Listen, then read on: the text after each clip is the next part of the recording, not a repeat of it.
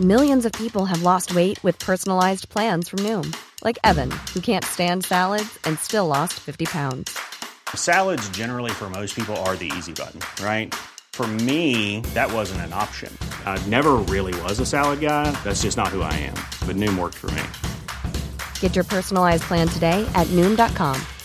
Real Noom user compensated to provide their story. In 4 weeks, the typical Noom user can expect to lose 1 to 2 pounds per week. Individual results may vary. Hi, I'm Paul from Belfast, and you're listening to Dane Baptiste Questions Everything. My question is, if you could have the power of any of the Greek gods, which would it be? Okay, here comes the show, and remember, question everything. Hello everybody, and welcome to Dane Baptiste Question Everything. It's a podcast with myself, comedian, writer and occasional actor Dane Baptiste, my producer friend Howard Cohen, aka The Hizza. Hello. And a mix of very special guests pose the questions that need to be asked. And we are talking everything from... We are talking everything from Paul from Belfast's question. If you could have the power of any Greek gods, which one would it be? Dane, I think you've probably thought about this before in your life, haven't you? I have a bit, but then I gave it a lot more thought. So I'd say I'm going to go for the very simple and boring answer of Zeus. Because I thought Hercules before, but then Zeus is Hercules' dad, so I assume he has a lot more strength. And I mean, Zeus isn't really only known for like lightning bolts and several extramarital affairs behind Hera's back. But I feel like the fact that he has been able to do that without any kind of punitive measures being taken by his wife is his greatest superpower. That's a very good answer. I'll go with Zeus. I'm gonna go probably with Apollo. Who when I did my research, he turns out he was god of a lot of things: music, poetry, art, truth, archery, healing, sun. That all sounds pretty nice, doesn't it? An interesting mix of things. So all sound like things that wouldn't do much against a lightning bolt, Howard. That's all I'm saying. I'm not trying to fight you, Dane. I'm just gonna be. Well, I'm Zeus, not like a fight, Howard. Okay, that's fine. So, suffice to say, on this podcast, we ask and answer all the questions, don't we, Dane? Absolutely, no question is too big, small, stupid, smart, highbrow, lowbrow, or intrusive, hopefully. And if you do like the show, please rate and review it on Apple Podcasts or follow us on Spotify, and you'll never miss an episode. Or subscribe to us on Acast, the world's largest podcast network, where you can see all of our special guests asking and answering all the important questions. With that being said, on today's show, our guest is a British journalist and libertarian communist political activist. She is senior editor at Novara Media and teaches at the Sandberg Institute in Amsterdam. She is also a contributor to The Guardian and The Independent. It's Ash Sarkar. Hello. Hey. Welcome. Hey. Thanks for having me. How are you doing? I'm good. I was just really worried to hear that Dane wants to be Zeus, whose main way of getting people pregnant wasn't just as himself, it was turning into different animals in order to knock up different unsuspecting women in Greece. So it wasn't just he was coming down with his like big beard and his thunderbolts. He was like, I'm going to disguise myself as a swan. Yeah, one time as a swan, another time as a bull. I'm saying, am I the problem as the god of the Olympians, or these women with clear bestial fetishes? Are they the problem, Ash? That's what you need to ask yourself. It's a theme that comes up again and again in Greek myth. There's also Pasiphae, who sees a sacred bull. I think maybe it was either one of Poseidon's bulls sent to tempt her, or was one of Apollo's sacred cows. I couldn't remember. And she gets Daedalus, the inventor, to build a fake cow for her to like get close enough to admire the bull. And then she's like, well, one thing led to another. I banged the bull, and then she gives birth to the Minotaur. And there you go. And Wow. I feel like, Ash, that in itself has been overlooked by Greek mythology. I feel like at the point in which a woman was like, I could try some bull penis, someone should have been like, hey. hey. You have all gone too far. Have you considered an Abrahamic religion or something? Exactly. Just a little less. I mean, saucy. don't get me wrong, it's still patriarchally oppressive to an extent, but there is less interspecies sex. Yeah, good. As far as I know, I didn't get all the way through all the holy text. So the end chapters, who knows what's in there? That's true. There is a mark of a beast there as well, and there are some bull-headed people involved as well. So, Baphomet, he's got a goat's head and a goat's body. So that's one guy. I think he's based on like a satyr, though. Yeah, I do you one thing though. You got to say about the all those Greek gods and stuff is that the films they used to make about them in like the 50s and 60s and 70s, if you ever watch those old films, they are still quite an entertaining watch. I'm talking like Jason and the Argonauts, Ten Commandments. It's all kind of Golden Fleece. Yeah, it's all pretty good. Like the CGI, obviously it's claymation, a lot of it. I preferred it to CGI. I preferred it to the remake. Very entertaining. Ash, you seen those films? Yeah, I have. And you know what? It is so much better than that George Lucas remake. Go Again CGI when for Star Wars. When it looked like you know fucking what I mean? robots. Yeah, it was... horrible. It is like, I know what this classic movie needs. It's another stupid animal in the background. But that, like, you know, the kind of claymation skeletons in Jason and the Argonauts is just fantastic. Like, I could watch that film again and again. Absolutely. And, you know, they were made around the same time that they made, like, the Sinbad films, which also had the same kind of like stop motion animation. You know, those are in the days when people were fine when seeing Muslims on screen and acting alongside them. And then if people were like, wait, Sinbad's a bad guy. Really? When? Wait a minute. He's an Iraqi with a sword. We don't feel so great about that. Right before, they were fine with it before. It's weird how that changed. Yeah, man. In a pre-war and terror context, everyone loved the Muslim with a sword. They did. We were great. Yeah. Jewel of the Nile. People loved that one. Rambo loved him. Rambo. People loved Rambo. That was great. Aladdin. I mean, it's a fictional quasi-Islamic state of Agrabah, but people were still fine with it. Aladdin was as fine as a man could be without any visible nipples. I remember seeing him and I was like... you become my favourite guest of all time by bringing up the lack of nipples in... I've always thought... Anytime anyone brings up Aladdin, I always want to bring up, you know, he's got no nipples. I mean, I would take a nipple deficiency over a surplus of nipples, as we saw in the Batman Forever and Batman and Robin film. So you kind of got to pick like what you're going with. I'd rather go without nipple. And I think when we take into account like how much tireless work the animators do, if they leave out nipples here and there, let's give them some grace. Well, that was going to be my first question actually for you guys, was nipple or no nipple, and I've got to think of a whole new one. Yeah, I mean, it's come up before. So. It probably is time for a question, isn't it, Dane, as the format of this show dictates? Absolutely, especially as we know that Howard's nipples are pierced, so there's no need to go over Eldrand. So, good lord, nothing crazy. Not true, listeners. Nothing crazy. It's like a bar or something. It's not nothing wild. Not true, listeners. Just to let you know.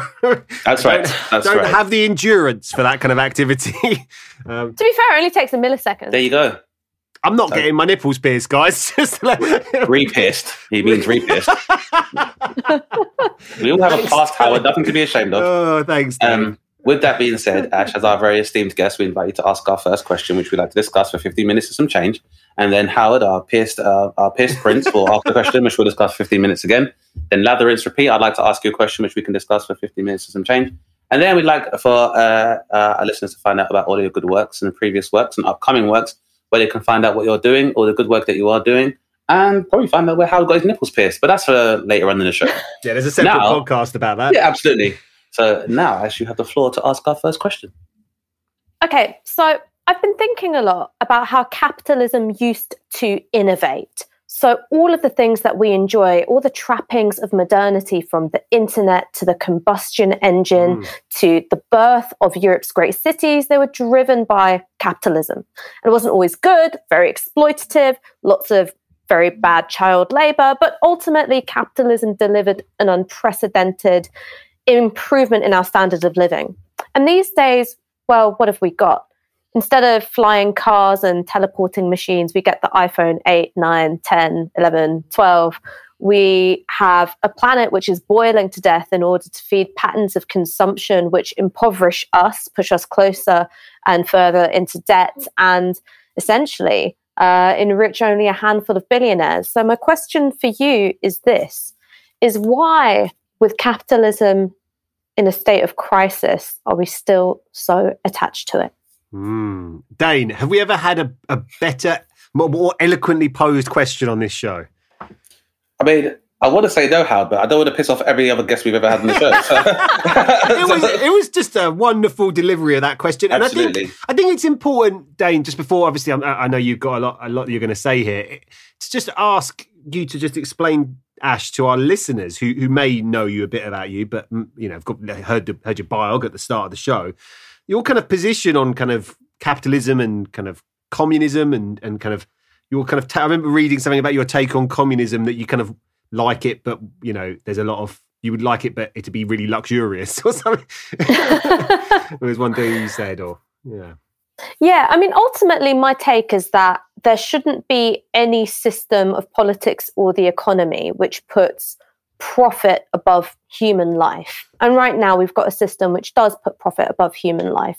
We've got all the things that we need to have wonderful lives. There's enough food produced on this planet. We've got the means to generate endless renewable energy. We've got the money in the global north to build healthcare systems across the world, and we don't do it. And I think that the way in which you get a system where you put human flourishing and happiness at the center of every single economic decision is where all of us, the people, collectively own the means by which we generate economic value. Yeah, that's a really succinct way of putting it. Dane? What are you thinking? I'm thinking that the answer is based on the tenets of capitalism, and that by its as ideologically and I guess mechanically, capitalism is a faith-based system. I think a lot of people do try to perceive it as an effective form of or an effective economic model, when really it has no real factual or scientific basis for it to work. And by that same token, because it is a faith system, I think those who have preferential positions, who are members of the equivalent of the clergy, which we would refer to as the 1%, or the industrialist or capitalist, people that are in charge of currency markets and in control of potentially international banking systems and international finance systems and global capitalism, see the immediate benefit from it and the privilege that is afforded to them by being the heads of this system. I think they perceive them as being too great, albeit they are very short term.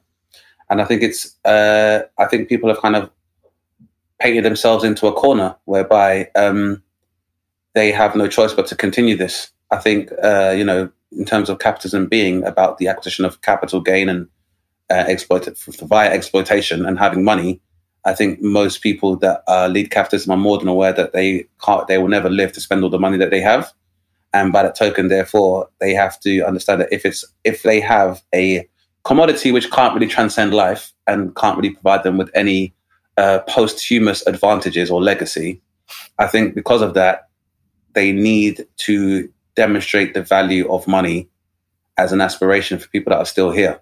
I guess a more succinct way to put it is that I think people still hold on to this idea of capitalism, even though there is physical proof that we could work towards the global benefit of humanity, is the fact that some people perceive, because they have been reared within, or their life's been weaned within capitalism, they would see that kind of paradigm as a zero-sum game, where if the rest of the developing world has to gain, for example, I have to lose.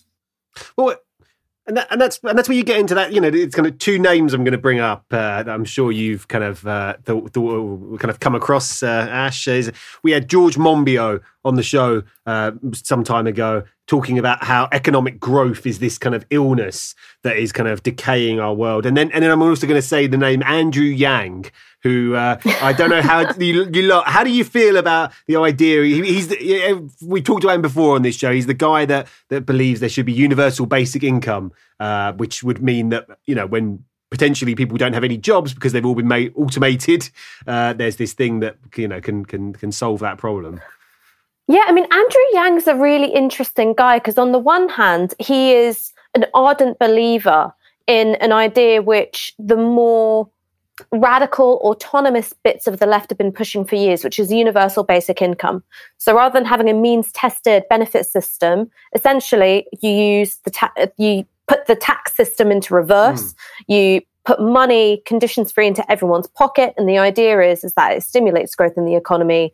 People have more spending power, but what it also does is it breaks down the relationship between wages and work. So it frees people up to do all sorts of creative, entrepreneurial activity, which they wouldn't otherwise do because they're locked in the drudgery of either relying on a very punitive benefit system or locked in the drudgery of work. And you think about the most creative time periods this country's ever known.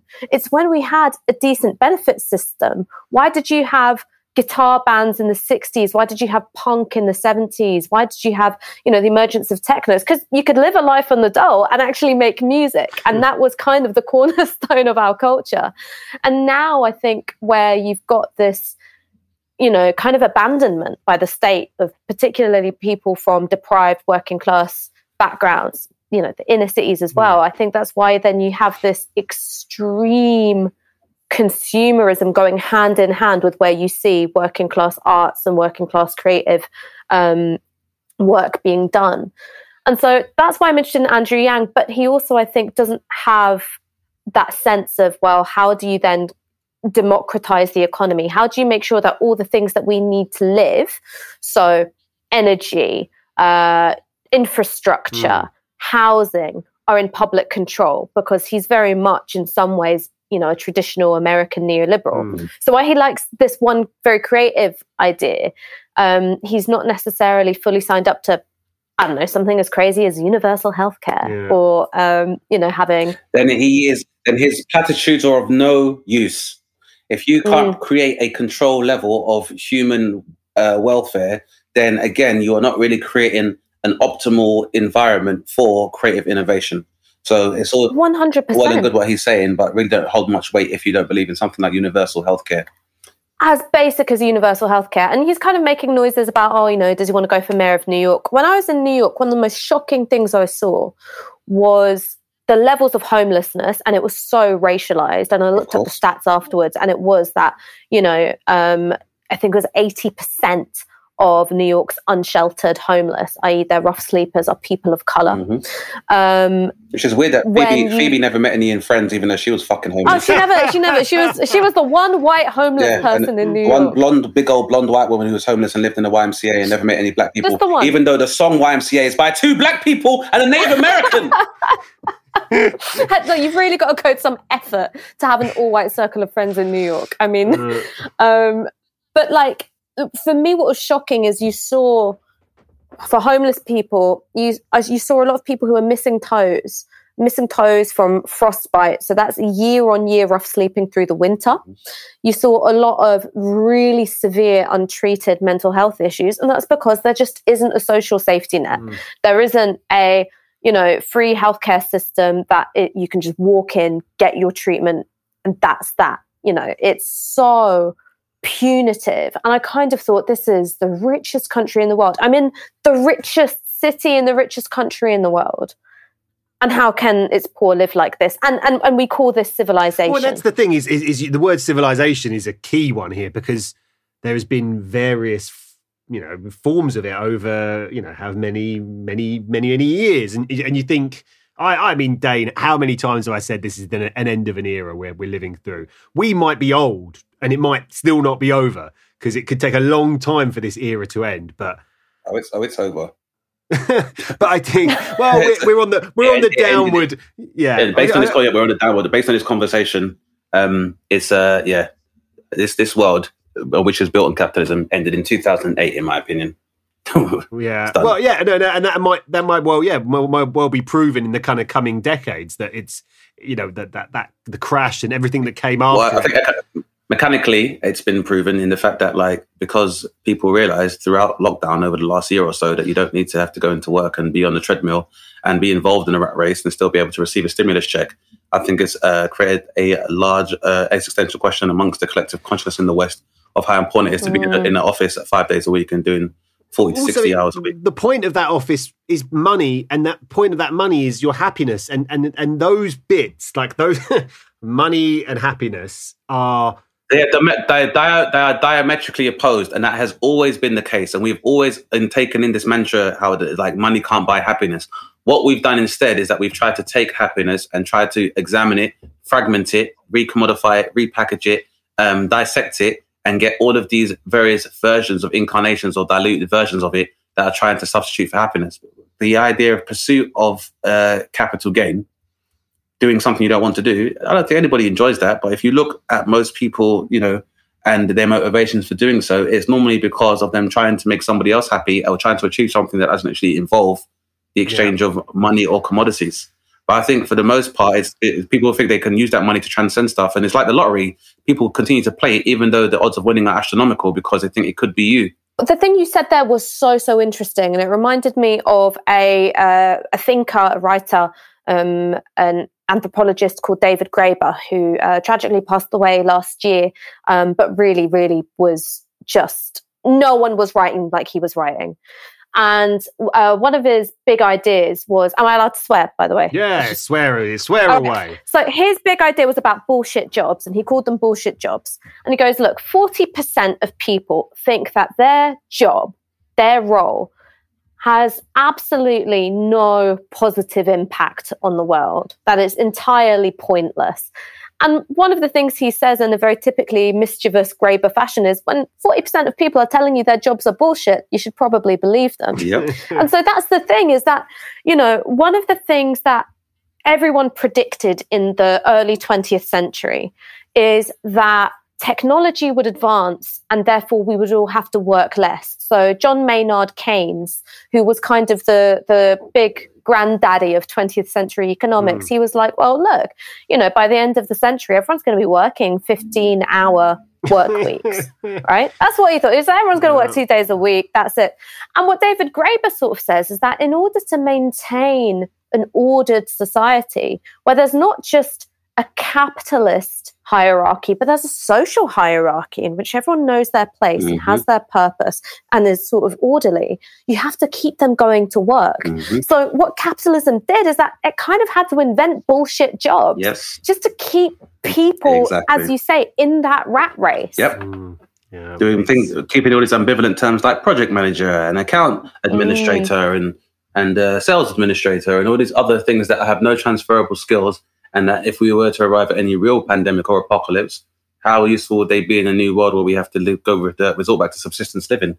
They wouldn't be at all. I mean, not just that. My mum goes like, "So what is your job?" I'm like, "I don't know." and that's fine though, because what are jobs? What do they mean? What are jobs going to mean if we arrive at a point of full automation, whereby, you know, where we are on the cusp of cars driving themselves? You know, you can be told how fit you are. You're able to deliver food directly to your door. Like, we're already operating within a gig economy, which just people providing leisure and hospitality commodities for people. So, what is your job? What does a job even? What will a job even mean? And I think that's why I think the word producers are really interesting. As a producer, I often think that I could be a conduit for kind of people looking at their life slightly differently. Because as Dane knows, I've worked on everything from hard-hitting documentaries to game shows for pets to this podcast. And, you know, I look at my life and go, well, why did I do all these different things? It's, well, because that's kind of what I wanted to do. I suppose I'm just lucky that I have this medium to manage to get into the industry, you know, and be able to that's what the world's coming down to. Is a good point, Howard. We're coming down to a world of producers and consumers. And that's what it's going to come down to in terms of, I think, the next stage of human evolution is, are you going to be a producer or a consumer in terms of contributing to this species as a whole? Yeah. What a fascinating question, Ash. I mean, I'm not going to say it's the best question we've had, but it's definitely going to be high up the list, I think. Yeah, be in your face, George Monbiot. What a fight that would be, Dane. Imagine. Yeah, I would. I'm going to be like, I don't think George fights. Why are people always starting on George No, he's Monbiot? a really lovely man. I bet he fights all the time.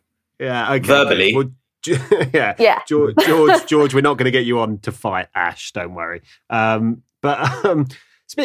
Speaking of fights, segue. I've been thinking about something that's been in the news a lot, and, you know, Ash, I really enjoy, you know, reading the stuff that you do in Novara Media. I think it's really interesting. I think it broadens the spectrum of conversation. I wouldn't say every element of it I agree with, but that's the case for everything ever. And I think, why would anyone agree with everything that anyone ever says? You know, you're not going to... I don't agree with all the output from Novara Media either, and I work for it. There you go. But I've been thinking a lot about it. I've talked to Dane about this. You know, I've made this guy, he lived in 1-year-old bloke that lives there now with my wife, and, you know, he's a lovely chap. And I just think about the fact that he's got my surname, right? Cohen, Cohen. You can't find a more Jewish surname going. We were the priests, you know, everyone knows us. And this last few weeks, having my son, having the Israel-Palestine scenario that's been going on, I'm not going to lie, it's made me think a lot about life. You know, you know, I occasionally go to work in Golders Green, and, you know, the idea of me and my son walking to the bagel shop and getting anti-Semitic abuse because of what's going on in Israel-Palestine. I'm not going to lie to you listeners, Ash, Dane, that's pretty fucked up in my opinion. So I wanted to ask you, how can we talk about the Israel-Palestine conflict in a cohesive, and is there any way of making the conversations positive so that we don't feel as lost in it as we currently do? Big question. Yeah, I think it is possible. And I think that it is in the interests, in the most reactionary, violent, xenophobic parties within this conflict to maintain a delusion that we can't talk about it in a way that puts humanity first. Because obviously it is absolutely outrageous that Jewish people living in the diaspora are held collectively accountable for the actions of a foreign government. All right. I don't walk around where I live expecting people to hold me accountable for the actions of the Bangladeshi government, mostly because I don't think they'll know who the prime minister is. But generally, I don't expect that to be the case. And I think that the reason why people do hold Jewish people to that standard is because this conflict becomes a pretext to conjure up and revive much older anti-Semitic prejudices and narratives, which in this country, we don't think about how it's come from this country because we were on the right side in World War II. But actually, it does go very deep, all the way from, the ways in which it's manifested in left-wing circles where anti-Semitism becomes tied up with anti-capitalism and Jewish people get presented as the embodiment of an unjust and exploitative system, all the way to the right-wing anti-Semitism where, I'm sorry, but you guys are to blame for me. You're the architects of the Great Replacement.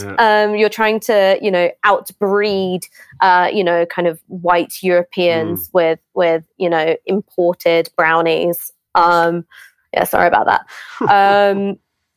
And I think that, because Jewish people are a people who experience racism, and racism which has come up in a cyclical way for 2,000 years, it doesn't surprise me that contemporary events become a useful piggyback for that hatred.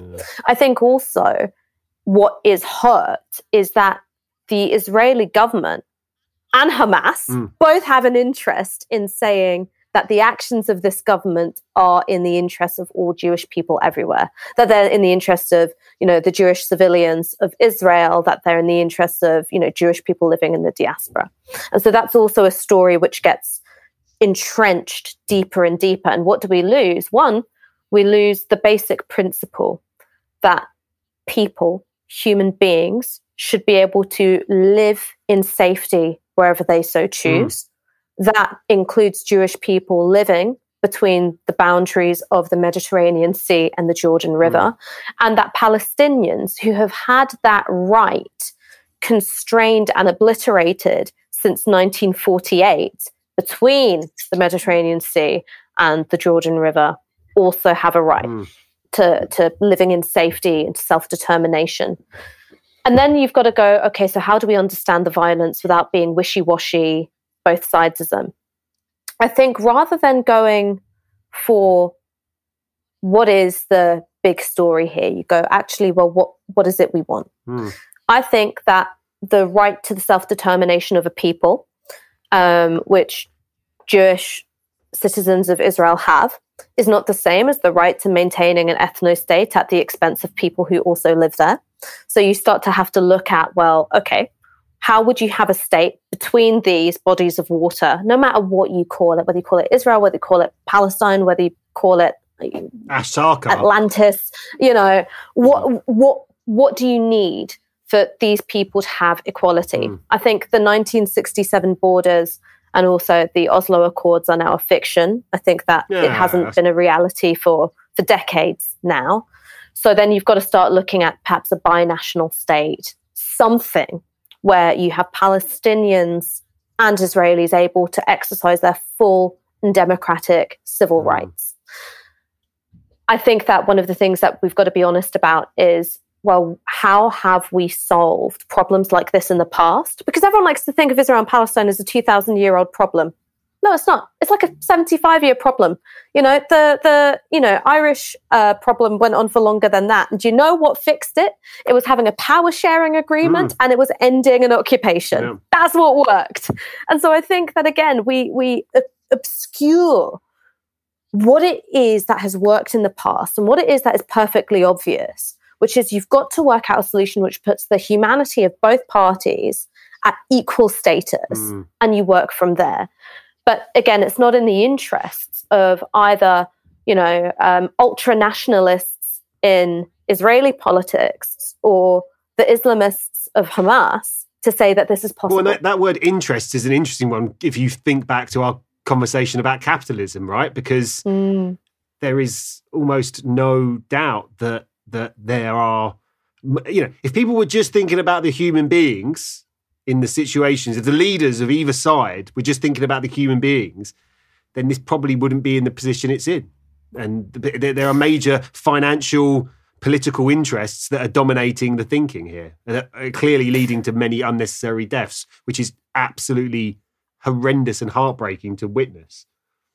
And that's the thing, right? Since when do political leaders do things out of the goodness of their own hearts? They don't.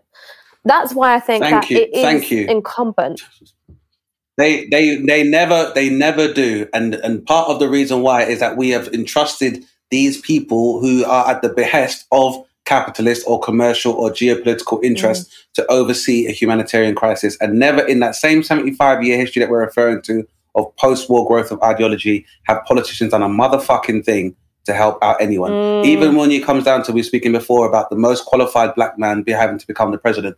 That's all well and good. But his predecessors, who people frequently try to compare him to, your Martins and your Malcolms and your Medgars and your Marcuses, none of these people associated or affiliated themselves with any part of the bipartisan political spectrum.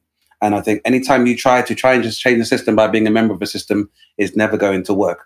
So 100%. And you know something, like, again, this is how toxic anti-Semitism is, because everybody talks about, the kind of the power of essentially Jewish people in British politics or American politics. That's not the story. The story is actually how it is in America's geopolitical interests to maintain an apartheid state and an occupation in the Middle East, one which is armed to the teeth and aligned to the interests of NATO, essentially. And also a nuclear power. Exactly. And the thing is that what anti-Semitism does is that it reverses that story and goes, oh, it's all Jewish people's fault. No. This is actually, in many ways, a creature of America and Europe. You'll find the people that are most supportive of a Jewish state within the Levant are also the same people who were involved in Operation Paperclip and importing the same Nazis that perform the same experiments on the same Jews into their country to be members of their Central Intelligence Agency. Not me saying it, that's a fact. Not to mention the same nation where the former president referred to Nazis who walked through the streets saying Jews will not replace us as very good people. Well, exactly. That's the anti-Semitism of the right. You're completely right to make that connection. Yeah. Also, we know what cultural Marxism means. That's the new word they use. Same as immigrants. I do hope you're a Marxist, Howard. I'll be genuinely very disappointed. If I don't know what I am anymore, and I've said that on this podcast before. I feel lost, and these conversations that we're having about this subject, I hope our listeners will feel are bringing light in a place when, if you go online and just see the darkness of the way this subject is discussed, and there's a lot of, I think, very dangerous virtual signaling against Israel, which, I've got a number of points that I could make here. One, I should really make clear up front, because I'm a Jew and therefore people, the Netanyahu regime is an extreme right-wing government, and its actions lead to deaths of innocent people, and it should be condemned completely by any logical human with a heart still intact, right? That's just the bottom line of it. But then there's so many other layers to the story. You kind of, obviously people see that and react, and I completely understand how they react to that, because it's, the David and Goliath story. It's like, people root for David, and and I can see why people are kind of condemning Israel, and it's correct that they do so. But at the same time, are they many... condemning Israel though? We have to. But that's what I mean. There's so many layers to it. There's so many layers. Because are we using Israel for the collective term for the political body that's overseeing this occupation, or are we talking about Israel in terms of being the grouping of these citizens who are formed of both religious and war refugees as well as like settlers? Because I think it's the large part of the reason why it's very hard to arrive at a solution is this constant conflation of ideology, geopolitics, as well as humanity. Because while Jews are an ethno-social group, there's a lot of intersectionality there where, I'd go so far as to say Mizrahi Jews who are ancestry from Ethiopia are treated like second-class citizens within the Jewish state of Israel. And, there is a lot of anti-Black sentiment amongst Zion, particularly amongst Zionists as well. And that comes from the intersectionality where, obviously there would be Jews will be a distinct ethnic social group and group within the UK, but also a lot of members of the Jewish community can also pass for white and will therefore, by that token, hold very similar capitalist and anti-Black platitudes towards even Mizrahi Ethiopian Jews, as well as sterilization programs that have taken place in Israel to those same groups as well. And the beginning of deportation of Black Israelites are also being deported from the Jewish state. So I think one of the problems is this, because I think for most people that are completely unaware of the nuance of the conflict, I think most people aren't aware of the fact that, like, as Ash was trying to point out, that there was a fine cohabitation of the area by both Jews, Christians and Muslims way before 1948. I think the thing to bear in mind, and this is the really tricky part, right, is separating out all of these different threads. One is that the state of Israel is formed because of refugees fleeing Europe and fleeing the near extermination of an entire people. The idea of Israel being the place to go and Israel being a state for Jewish people, well, that's a bit older. You've got the emergence of Zionism as opposed to, what was called Bundism. And there are actually lots of ideas about where this state could go. Some people are saying, maybe it should be in South America. Well, they said Uganda first. Uganda was one of the choices as well. Yeah, and that's because it's, the ideology of Zionism is happening at the same time as the height of European imperialism. So all these ideas about how you make a country, right, what it means to create a nation state are all going on at the same time.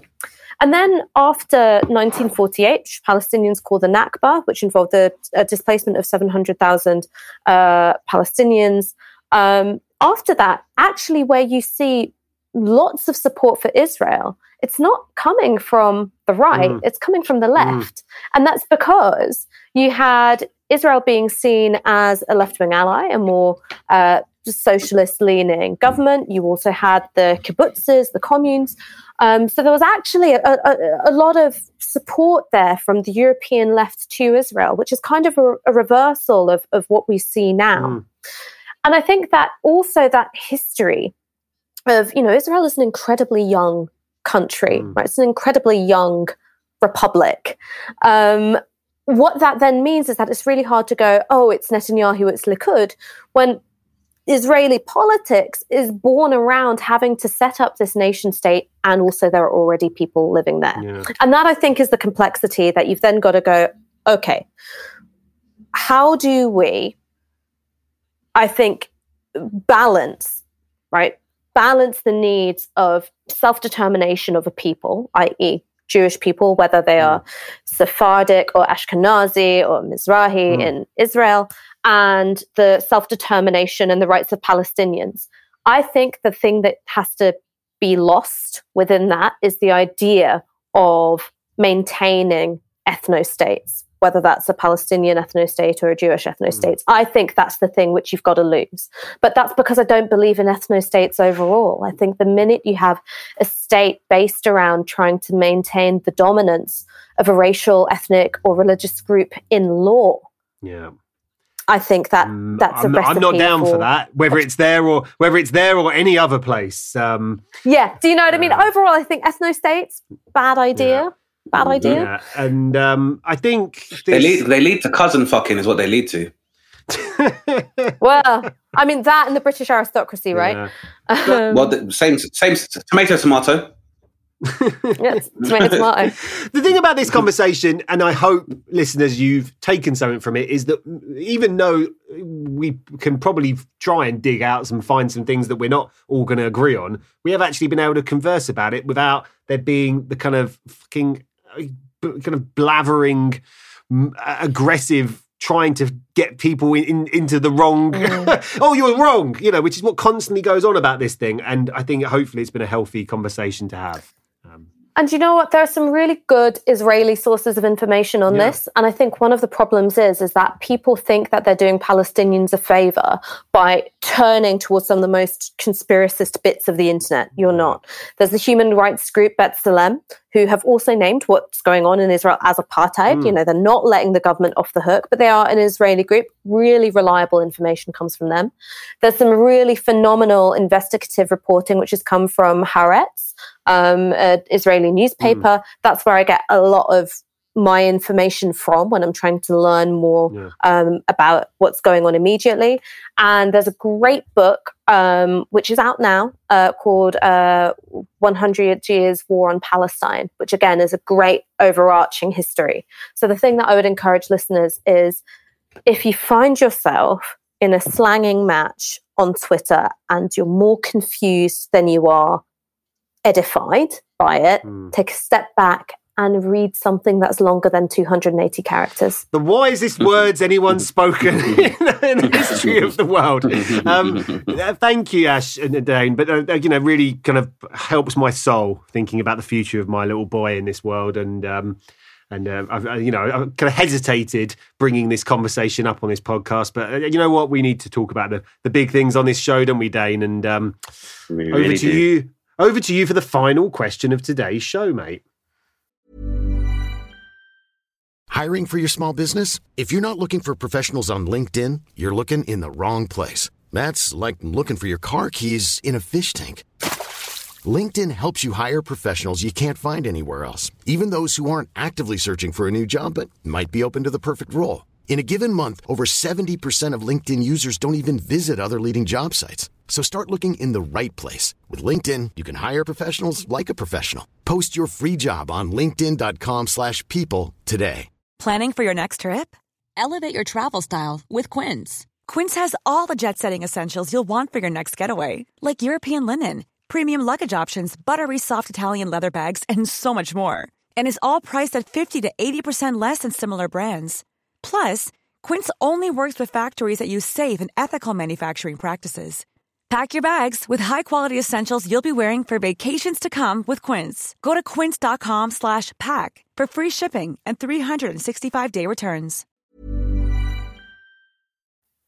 Well, that shouldn't be too difficult. I've been helped along very much by everybody. No, genuinely. So I'm trying to keep it relatively simple.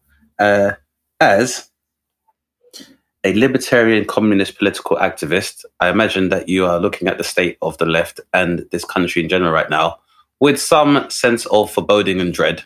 Ash, I lied, I said there wasn't going to be much pressure. Ash, there's a shitload of pressure, yeah? The left wing is pretty much eroded in this country, yeah? So how do you have a very arbitrary libertarian communist manifesto for how we can repair this nation directly? You know what? Right now, I am in the business of diagnosis and not prescriptions, because I'm trying to understand how did we end up where we are and what's actually going on. And that's before I get, and this is what we do, this is what should happen. Because a lot of people call me an activist. I'm going to be honest with you. I do absolutely fuck all. I am all talk. And one of the things that I've realized is that the left can't operate on the old understandings of class anymore.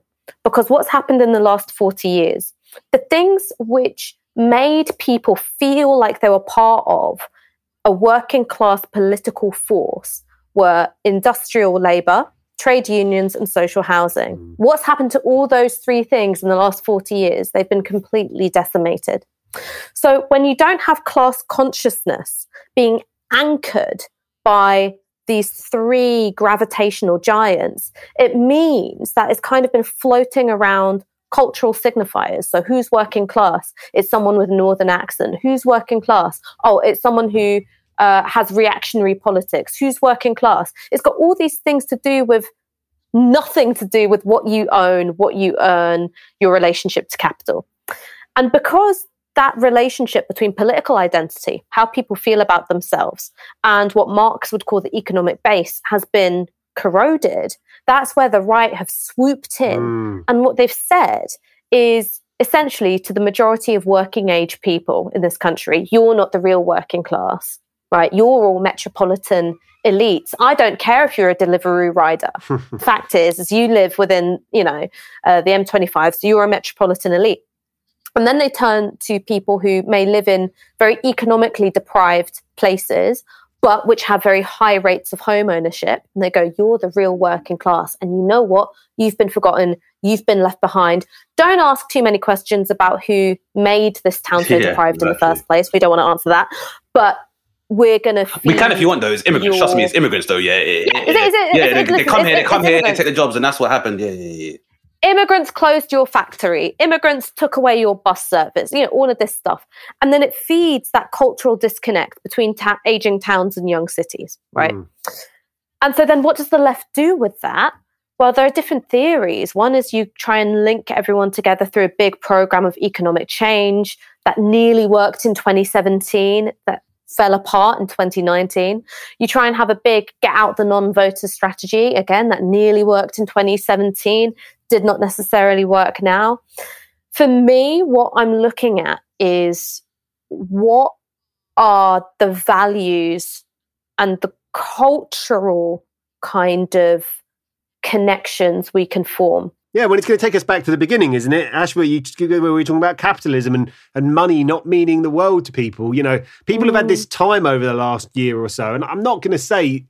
I'm aware of the luckiness of my life, affluent life, that I lead. But I still think, if I'm honest with you, I haven't felt the value of money for the last year or so in any real way. As in, if you take away paying to where I live, right, which is, I know is a big thing, obviously, but like in terms of what you actually spend your resource, what are your resources? What do you need? Well, I need some food. And that was about it. This is the thing. This is the big existential question that was asked of the West, because it's not a coincidence that the biggest capitalist powers within the West, being America, the UK, and also by the merit or the extent of white supremacy in Brazil, were most afflicted by COVID, is because the people who are in charge of industry and control capitalist interests there weren't able to exploit the proletariat. So they kept saying to people, go to work, eat out to help out, go to work a little bit, go to work with a mask on.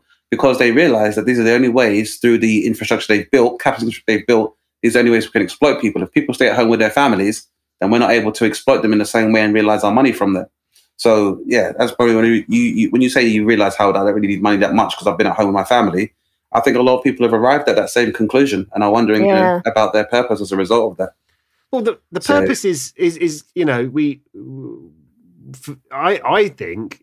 I've always got a really interesting, well, maybe not that interesting. I've got a very particular point about money, which is like, so I've had until, I now have this child. And so I have my nephews and nieces, they're not as important. But, I have these 6 nephews and nieces and they grew up and they're all teenagers now, pretty much. And what do you buy your nephews and nieces for their birthday, right? It's just this absolute cave of just bollocks that you can buy them, like just nonsensical rubbish that I can buy them. And do you know what? When the oldest ones turned 5, so I had 5 years of buying crap, and then the oldest ones turned 5, and so that's been another 12 years since then. I've never bought any of them anything. All I've ever done is taken them out somewhere. Cinema, Namco. By the way, Namco still exists in case anyone wants to know. You can still go and play arcade games there. We occasionally went go-karting or whatever it was, and I know those things cost money. But the experience, I cannot describe to you the value of the experience and the bond that I have with those guys off the back of not just going, well, here's the money for those trainers. I don't care what you do, or just buying them some crap, and I think that, to me, that's always stuck with me as I've been growing up. And that's kind of the wild thing, right? Which is now you look at people who are, kind of aged 40 and below, right? Home ownership has collapsed amongst that generation. You've also got very stagnant wages, right? So if you look at the charts from, 1979 to now, house prices, i.e. asset prices, and wages have just gone like that, right? In just two completely different directions. So what that means is that if you're that person on the low wage and your cost of living's gone up, but so has the arena of consumerism, you're just in more and more debt to buy more and more trappings of a wealthy life, but actually you don't have that asset that's appreciating in value. You are essentially locked out of the economy, and the only way in which you participate in it is to have money extracted out of you. And I think no wonder you've got such high rates of depression and anxiety in this society. You're just sort of surrounded by things that you're told are going to make you feel more happy, fulfilled, and secure. And actually everything around you is making you the exactly, opposite. And you can't buy any of it, but that's what they'll keep trying to find new ways of trying to tell you this will lead to happiness.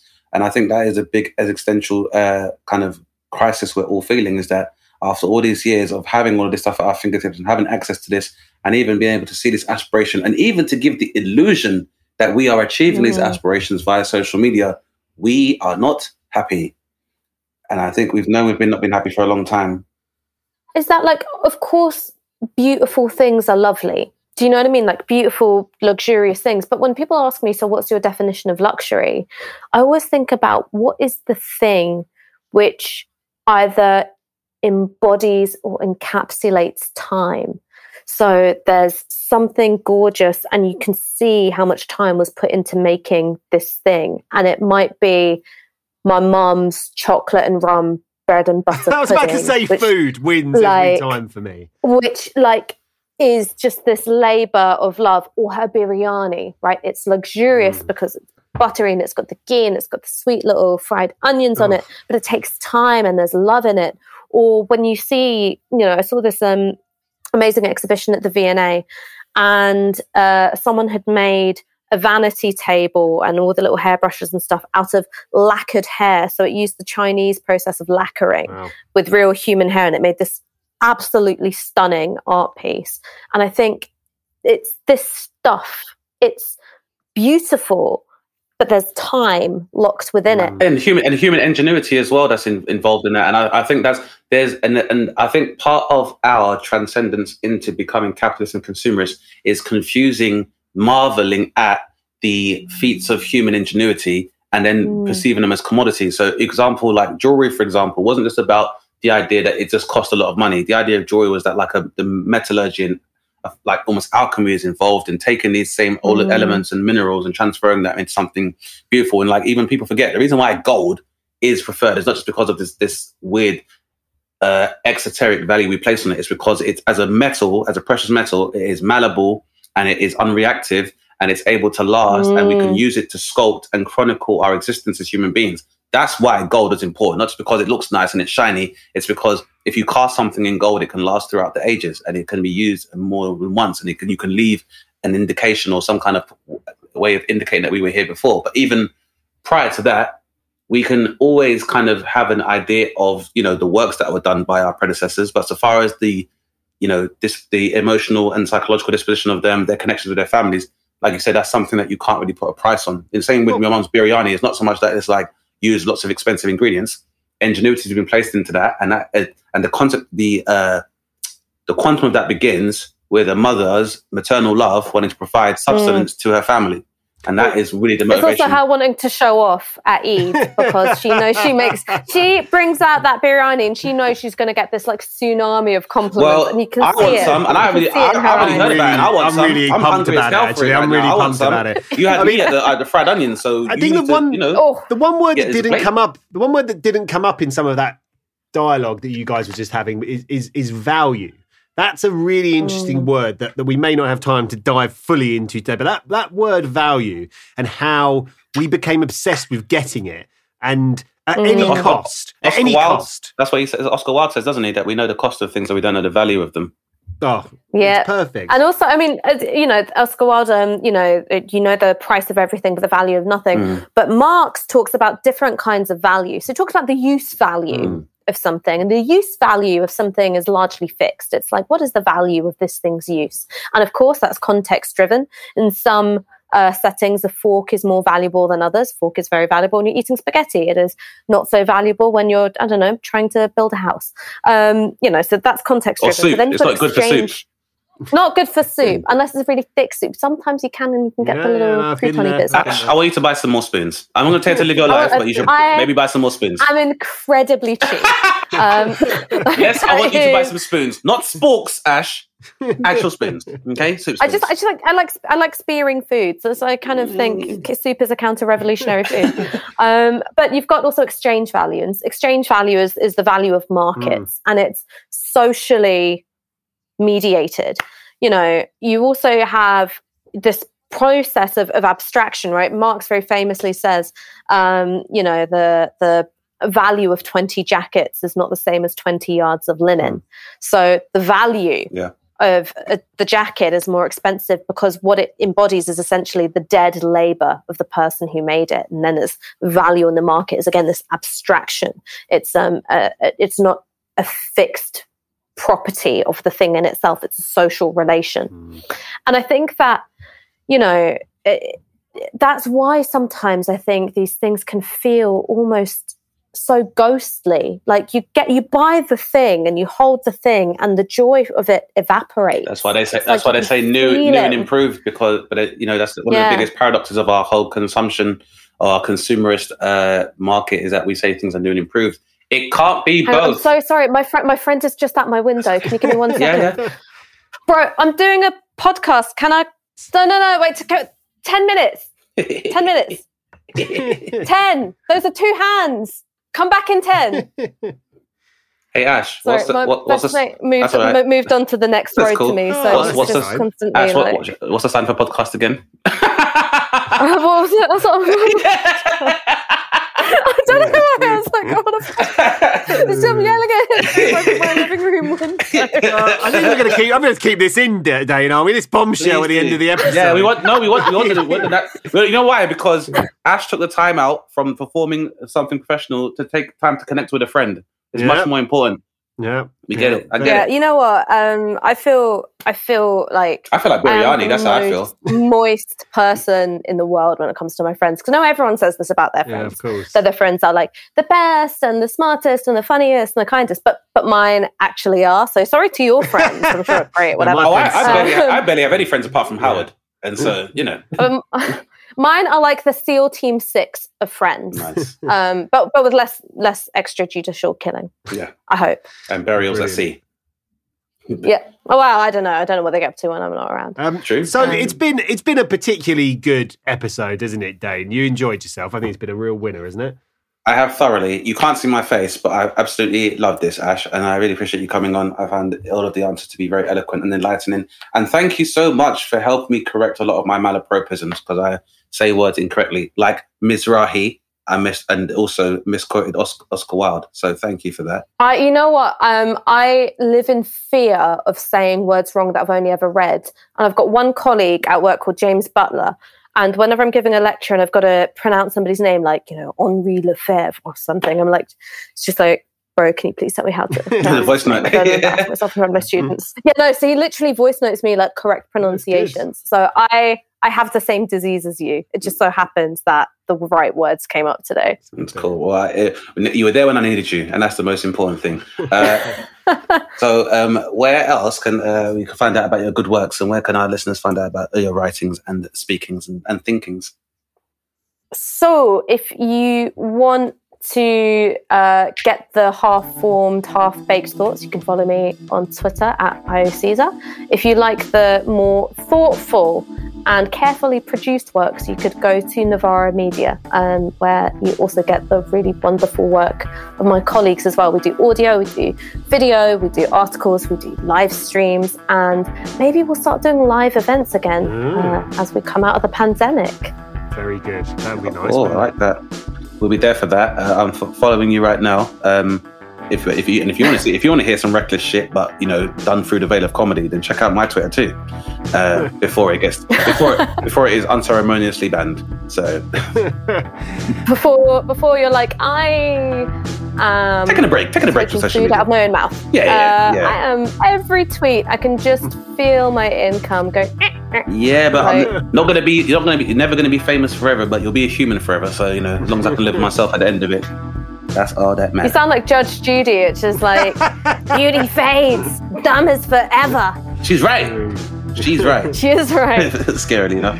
Thank you so much, Ash. It's been a real joy, and I hope our listeners enjoyed this one. I think it's been a really good episode. Thank you so much for having me. Oh, and for anyone wondering, the Greek god I would want to be is Hermes. Oh, I was thinking the messenger. God of delivery. The messenger. Yeah. I could just chuck packages over the bin. That would be my godly power. You've been listening to Dane Baptiste Questions Everything, hosted by Dane Baptiste. For more from Dane, go to danebaptiste.co.uk or follow him on Twitter at DaneBapTweets or Instagram at DaneSnapTeast.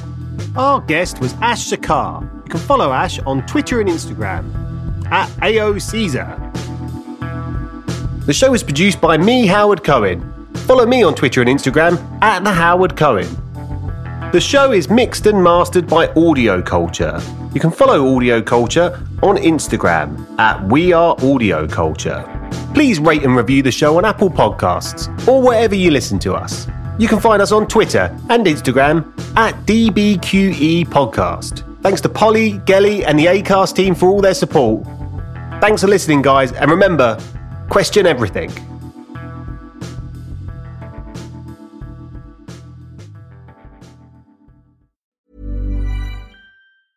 Normally, being a little extra might be a bit much, but not when it comes to healthcare. That's why United Healthcare's Health Protector Guard fixed indemnity insurance plans, underwritten by Golden Rule Insurance Company, supplement your primary plan so you manage out-of-pocket costs. Learn more at UH1.com.